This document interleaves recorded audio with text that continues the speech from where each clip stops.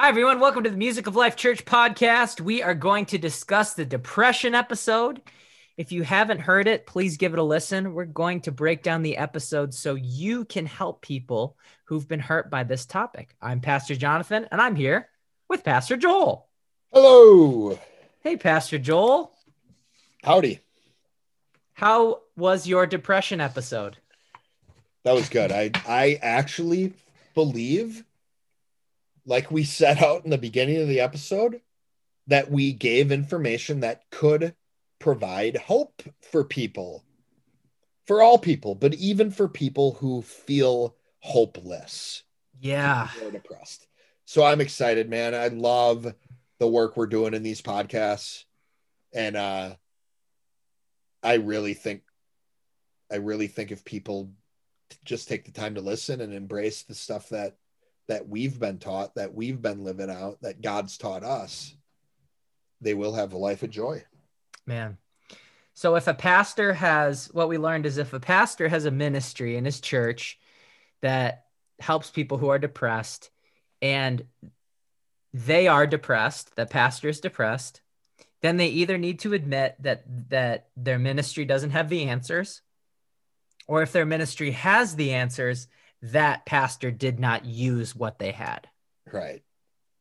Which that's amazing to me because I feel like, the church ought to have, shouldn't we, Pastor Joel? Shouldn't the church have if we have the answers to the meaning of life, if we have purpose and joy and fulfillment in the church, shouldn't everyone in the church have the greatest mental health? Yeah, absolutely. And honestly, I think we are so far away from actually living out God's doctrine. Yeah.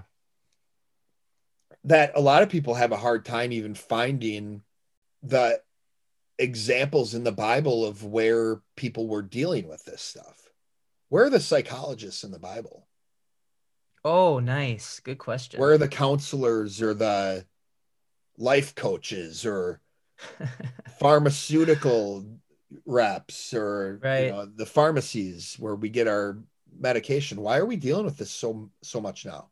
Is it because God wants it that way, or is it because we're, as a community, not living out the Bible, not living out God's word the way they were during the Acts church and before?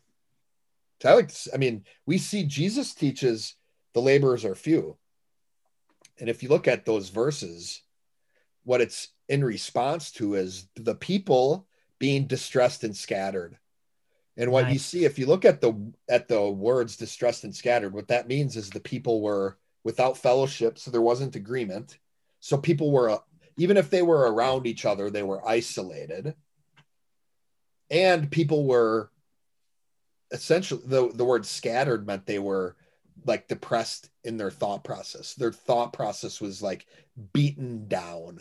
Yeah. So what this is saying, Jesus talks about these laborers that the church needs to help these people who have a bad thought process and who are isolated.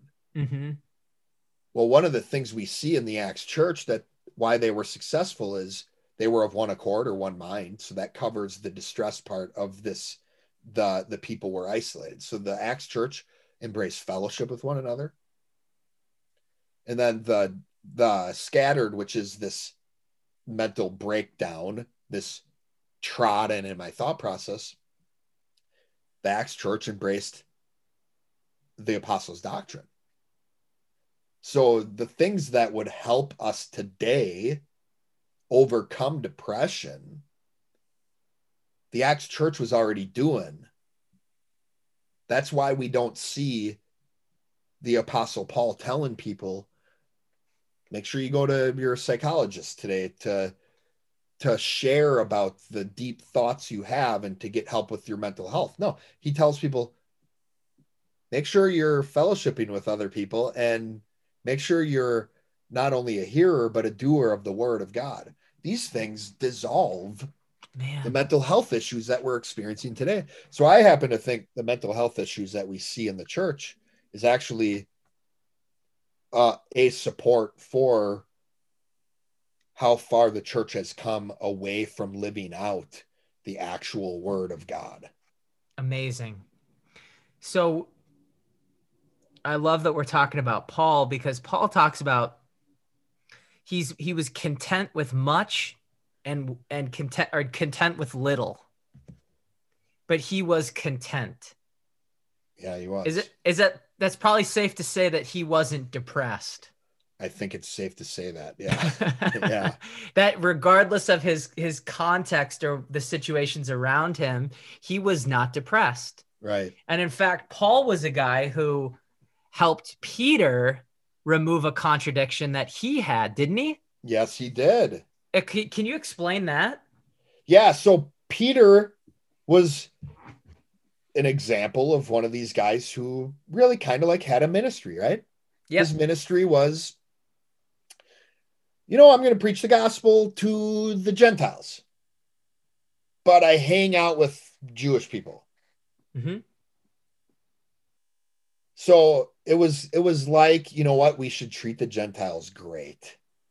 Love them because they have access to the gospel the same as the Jews do, which is awesome, right?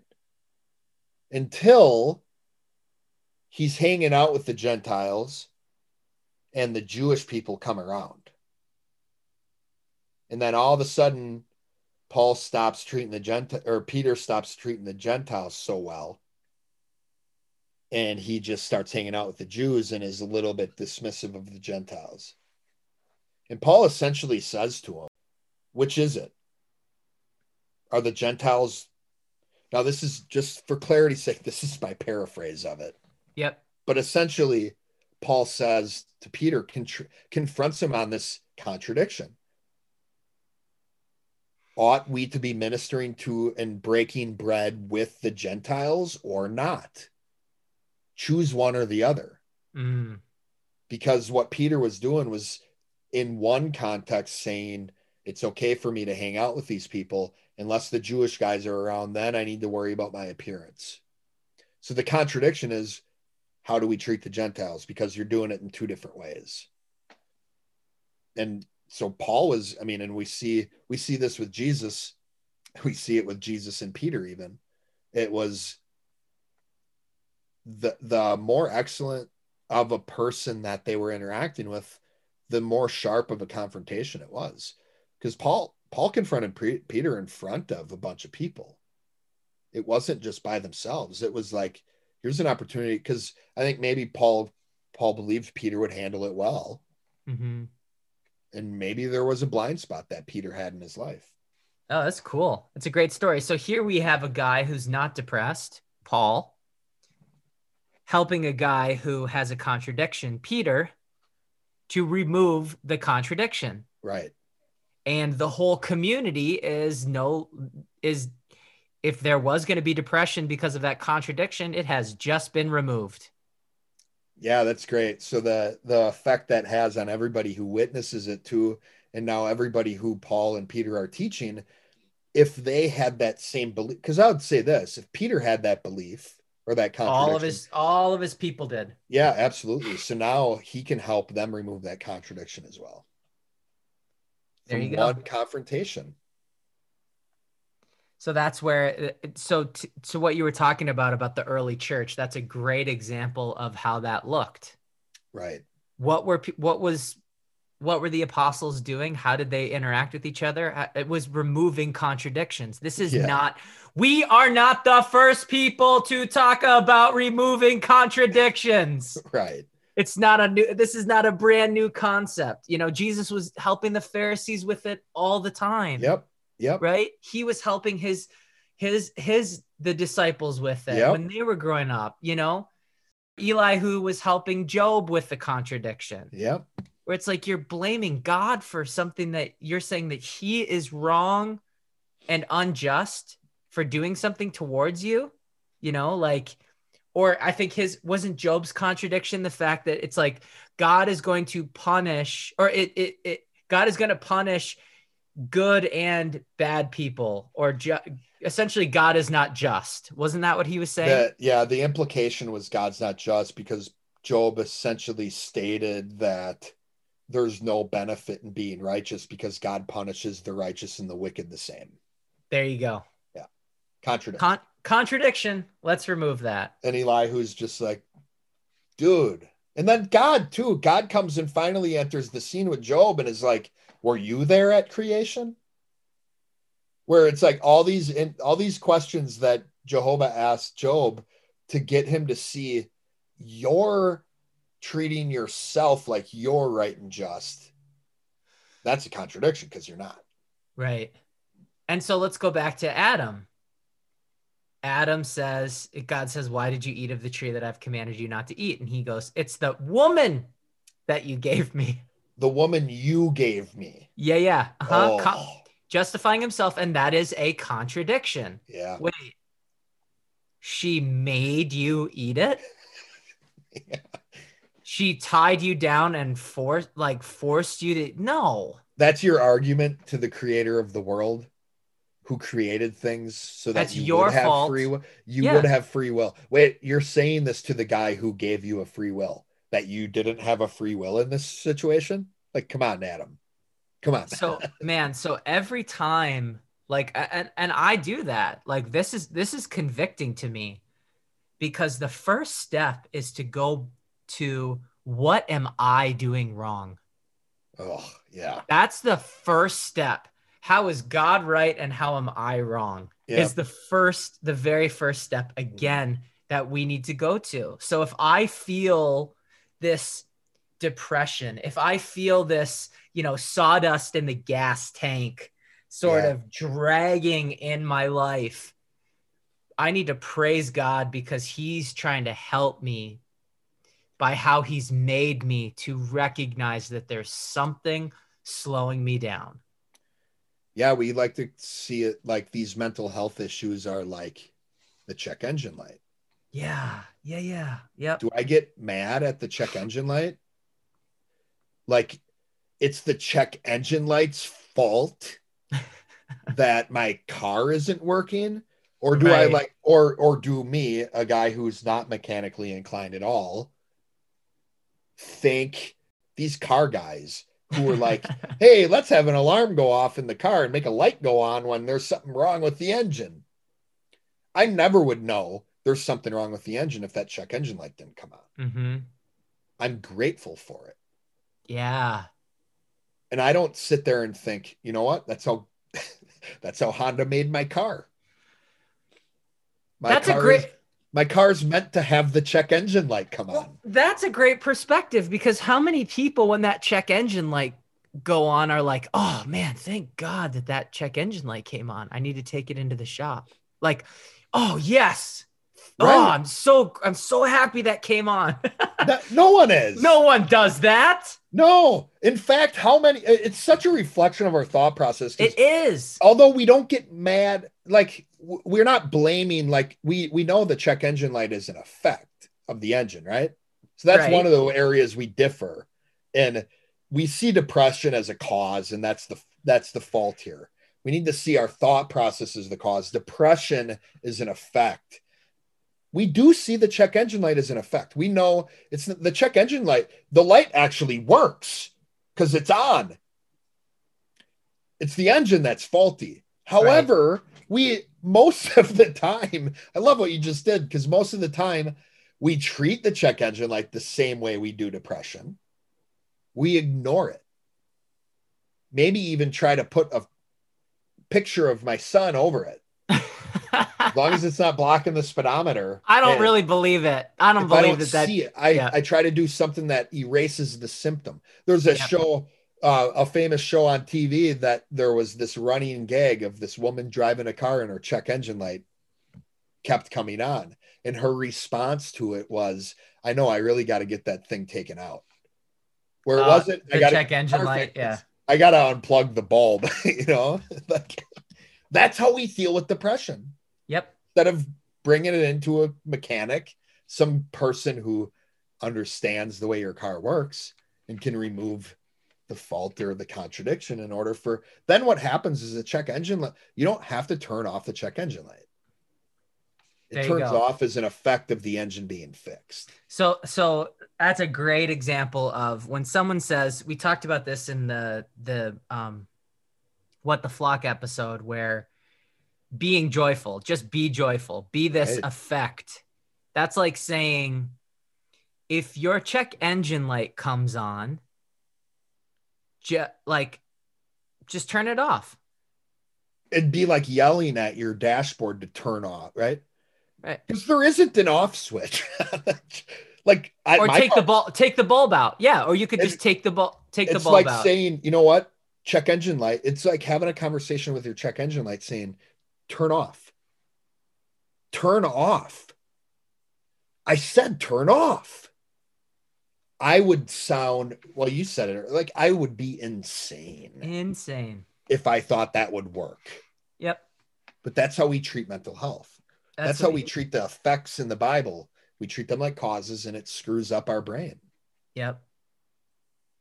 And I do see this, like, there's really two sides of this argument. We talked about the strict and the loose side. That's the yelling at your check engine light is, you're supposed to get out of depression in my own effort, with my Right. own effort.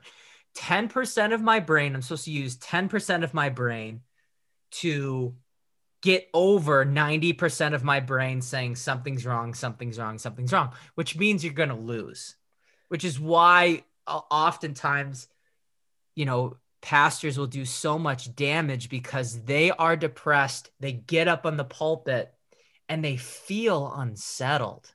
Yeah. 90% of their brain is going, you're not being an example of what you want your church to look like. So that's where it is. It's like anyone who's helping someone who has been hurt by church, you're essentially trying to help them with something that you yourself have done or are working on or making progress in. That's Matthew 7, right? Right. You take the beam out of my own eye before I help you take the speck out of yours. Right. The point there isn't, this is how I can judge someone. The point is, I need to help myself before I can help someone else.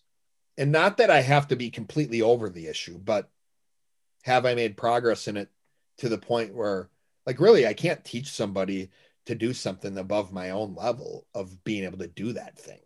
Right. Or else that's a contradiction in and of itself. So taking 10% of my brain to get over 90% of my brain looks like someone increasing more and more and more in emotion, which is how we've seen a lot of people today have been hurt by church. Every time I go to church, there's just a bunch of people like yelling and crying, and it's just a lot of noise and a lot of emotion. And I know that people have been like, ugh, I don't want to go to church. Church is kind of gross. It's just a bunch of people like yelling and crying. And it's like, well, that feeling, oftentimes they're trying to get over that depressed feeling. And so emotion and all of that is a really good expression when it is an effect. You're not using that emotion to get over the cause of an unsettled feeling. Yeah, and it also doesn't work long term either. No, it doesn't. You can yell at your check engine light all you want, but that's not going to turn it off. I can try to arm wrestle Andre the Giant, but he's going to squash me like a bug. That's right. Who's a reference that other people would know other than Andre the Giant? The Rock. The Rock. You could arm wrestle The Rock. He would squash me like a bug. Yep. But I might sit there and scream and yell at his face.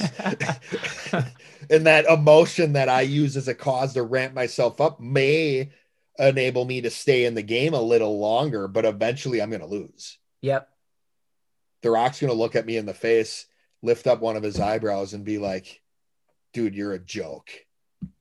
Yep. Man, and I love the story that you told about the pastor saying that, that his depression was the effect of sin. It sounds right in the moment. You think about it for a little bit though, and it falls apart. Right. So that's where that's why I love how you expose the contradiction. If depression is an effect of sin in the world, why doesn't everyone have depression? Meaning everyone's been impacted by sin. Yeah, we all know that's true. So we should all be depressed. Yep. So another way to look at that too is, you know what? Okay. Okay. Yep. Sin causes everyone to be depressed. What have the people who aren't depressed done to overcome that depression? Is another way to tackle that, because the point is, the contradiction is not everyone's depressed. So either you're wrong, sin isn't the cause of depression, or you're right, but there is a way to overcome it, and you're not doing that. Which is it? Okay, you ready for another one? Yeah. It's the thorn in my side, Pastor Joel. Okay, so a pastor comes up to you and they say that they're depressed, but they're grateful for it because it's the thorn in their side. This reminds me of the conversation I had with the pastor I talked about in the What the Flock episode. He did say he was depressed. He did say God gave him that depression as if it was his thorn in his flesh. And I asked him, do you hear from God when you're depressed? And he said yes. And at that, what do I say to that? Because again, my point is to try to love this guy and to try to get him to state his will, answer some questions. Hopefully his unconscious brain and the Holy Spirit unsettle him more and squeeze him so that he responds well to it. Yeah. My point isn't to prove him wrong. My point is to try to help this guy. So when he states his will, that he hears from God when he's depressed, it's like, what do I say? I don't say anything. I say, okay, well, you know what, then here you go. From this point forward, you're never going to complain about depression, and you're never going to attempt to overcome it again, because if you did, you would be removing the way you hear from God. And that's the part that just kills you. Yep. You take a person's ability to complain away. You take that so you want to be depressed then, because it helps you hear from God. Yeah, because there's nothing more important than hearing from God. Right. So you can never, so in the future that person can never complain about their depression because it's their ability to hear from God. So they shouldn't remove it. They shouldn't try to fix it. They shouldn't complain about it. It's a benefit. Because what that does, the whole not being able to complain about it, would be the behavior of a person who actually wants to hear from God, right? Yep. So if you complain, what you're doing is you're exposing there is a contradiction in your life. If you're complaining about your depression, yet depression is how you hear from God, then one of two things must be true. Either you don't actually hear from God when you're depressed, or you don't actually want to hear from God. Which is it? It's got to be one or the other. So that's what those you'll never complain, the future questions that we ask like that, what they do is they actually, as an effect, they do expose whether or not the person has a contradiction again. That's what all these unconscious confrontations are doing, is we're talking to the person's unconscious brain to try to help that person recognize whether or not they have a contradiction in that area of their life. Wow. Yeah, I think I think that's great. One of the things I loved in this podcast as well is essentially we helped anyone become a restoration coach in one aspect by saying, one of the things our restoration coaches do is they help people with what are the things that you are really upset about. What are the things that really tick you off about other people? Yeah. And then we ask, do you do those things? Yep. And then we help them just pick one way Pick or a the side. other. Yeah. Pick a side. Are they a bad driver or are you a bad driver? Like Right. you need to be a bad driver with them. As soon as someone says, "Well, that's different," we know that they're going to be depressed, especially if that's in a major area of their life. Right. So these contradictions are affecting 90% of our brain. So we just help people resolve that one way or the other. And you can always change. Just have it be the pattern. So when someone cuts me off, I either stop judging them and I go, "Hey man, maybe they're in a rush," or "Hey, Yep. accidents happen. That's Yep. fine." You know, like maybe they didn't see me, but Or I'm not. I've been there. Yeah, but I'm just not going to judge them anymore. Right. Awesome. So let's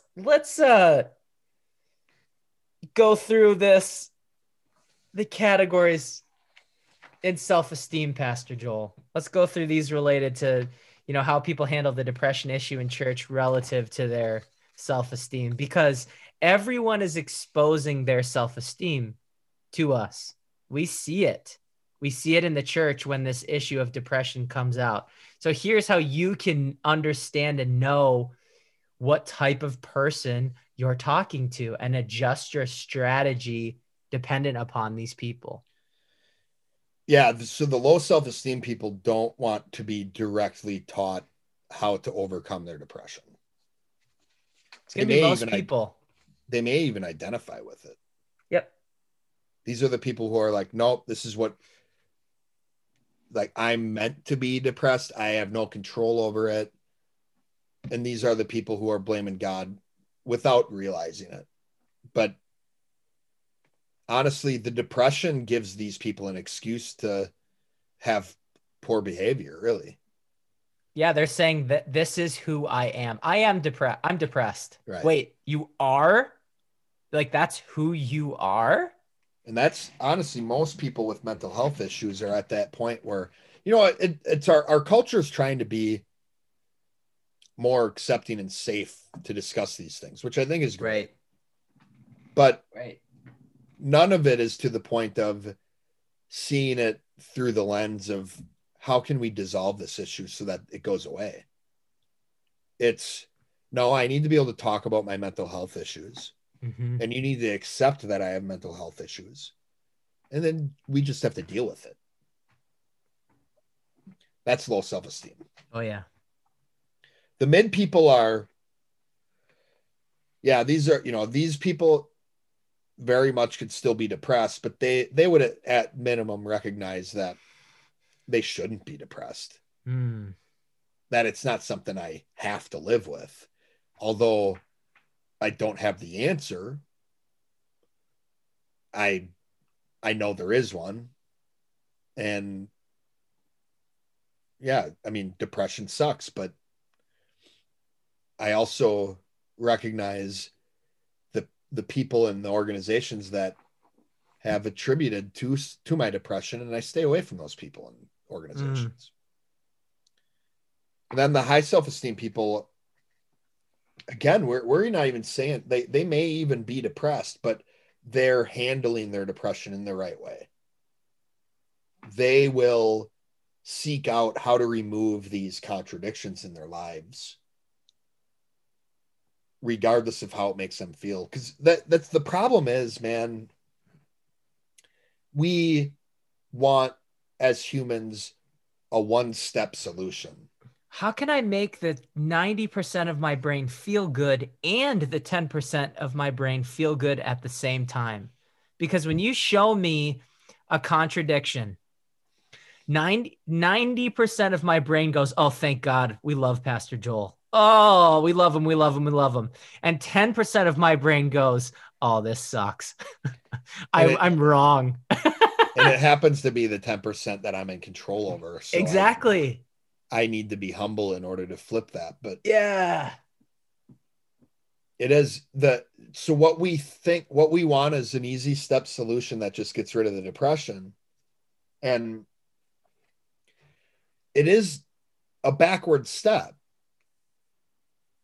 it's not, in order to get out of my depression, I need to just find ways to be happy, Mm, to overcome this feeling. right.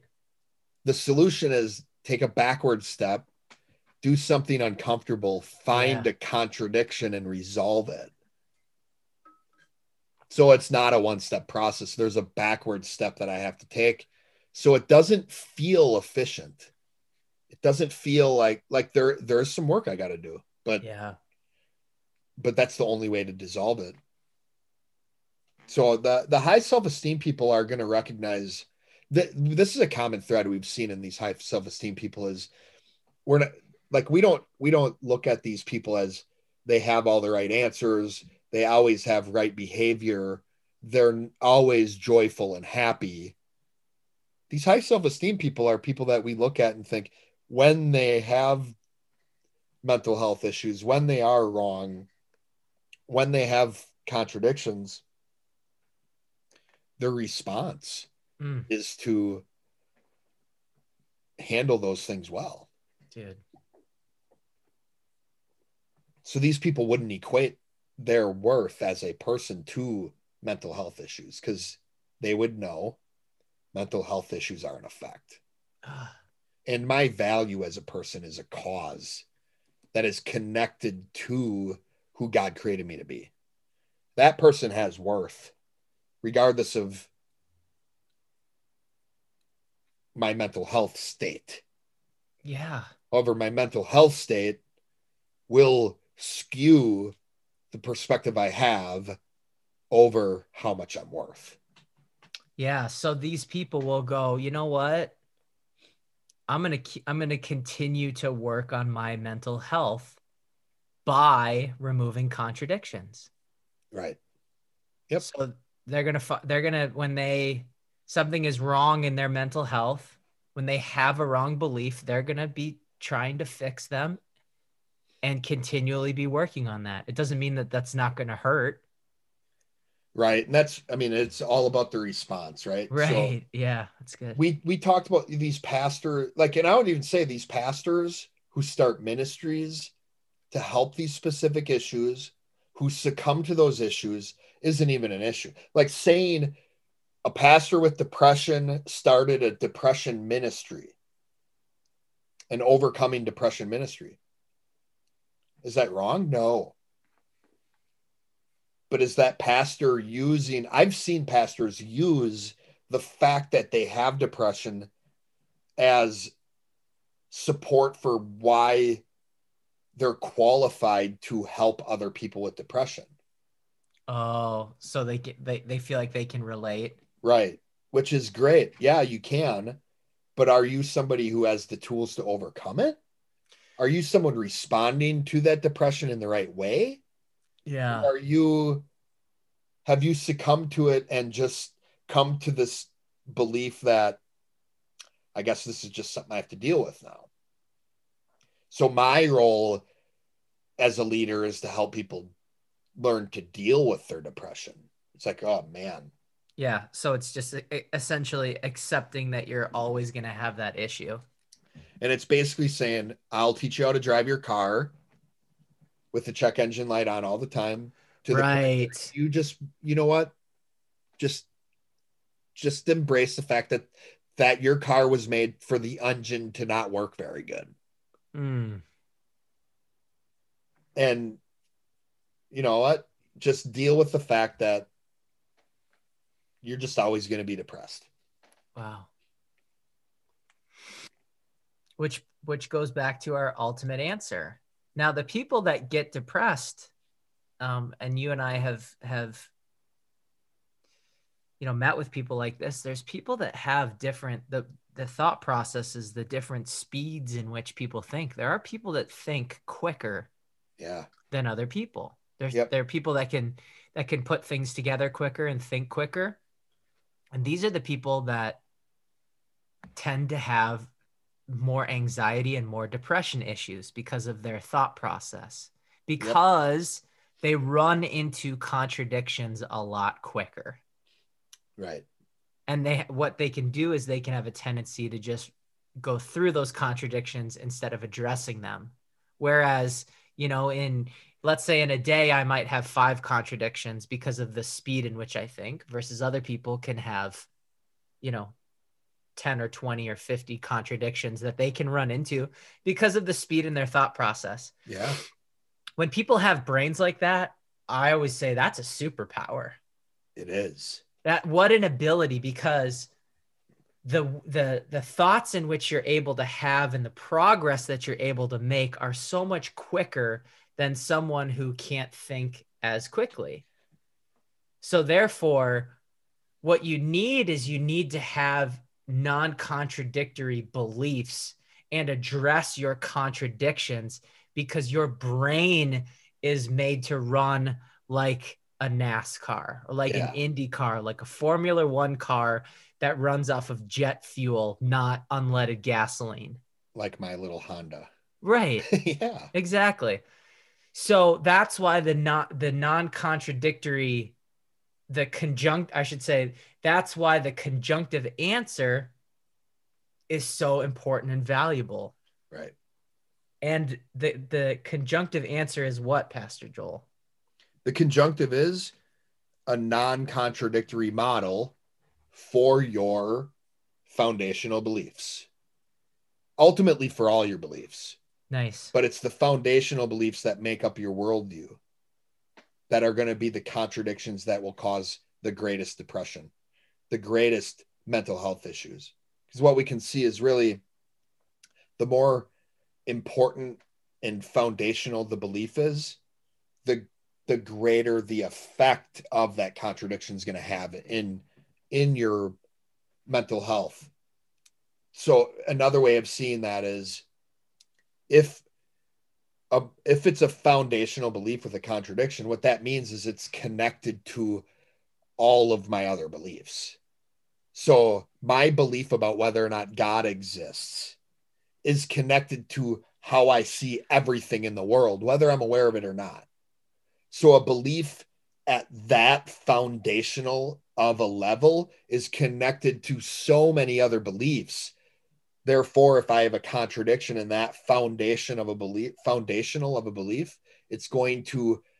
going to run into that contradiction a lot more, and I'm going to experience the depression from that contradiction at a higher level.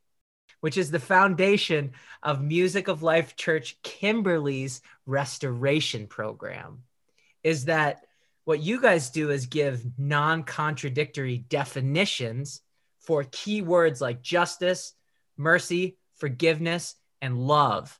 Right. And what it does is it helps resolve those contradictions in people's lives, major foundational issues. Yes. So what people can do out there is, if you are interested in knowing how to help people who are depressed, if you're interested in helping people get over their anxiety issues and helping them discover, who they are by helping them bear their burden, then what I encourage you to do is go to Music of Life Church Kimberly's website and check out the restoration program. Yes. Because if you want to know how to do that and how to take people, how to help people resolve their contradictions, it starts with you first doing it. Yes. All of my stories that I have that help people, as I've coached restoration in the past and as I preach, they're my stories of how I helped myself get over these issues in my life, and they become my restoration story. And then I'm able to help other people learn to bear their burden and have their own restoration story. So yeah, Pastor Jonathan and I love to say, I mean, it's been years since you and I went through the restoration process. Yeah. But we apply the information we learned all those years ago to our lives more now than even when we first went through it. Yes. Those things continue to be things that help us remove the contradictions in our lives. Yeah. And again, on the Music of Life Church Kimberly webpage, you have a great, you and I did a great animation for the God Wants to Be Known animation. Yeah, and I Which, would say that's, go ahead. if you just want a quick one-off, like here's an explanation of God, the most important concept for us to get right. It's less than 5 minutes long, and it gives the greatest and most efficient explanation of God's nature while also addressing at the same time some of the major issues of damage in the church today as it relates to their explanation for God. Amazing. Anything else, Pastor Joel? That's all I got. Awesome. Well, thank you, Pastor Joel. Thank you to everyone who's listening. This has been the Music of Life Church podcast. If you have any questions or comments, or you'd like to hear a certain topic, please let us know. We'll see you next time.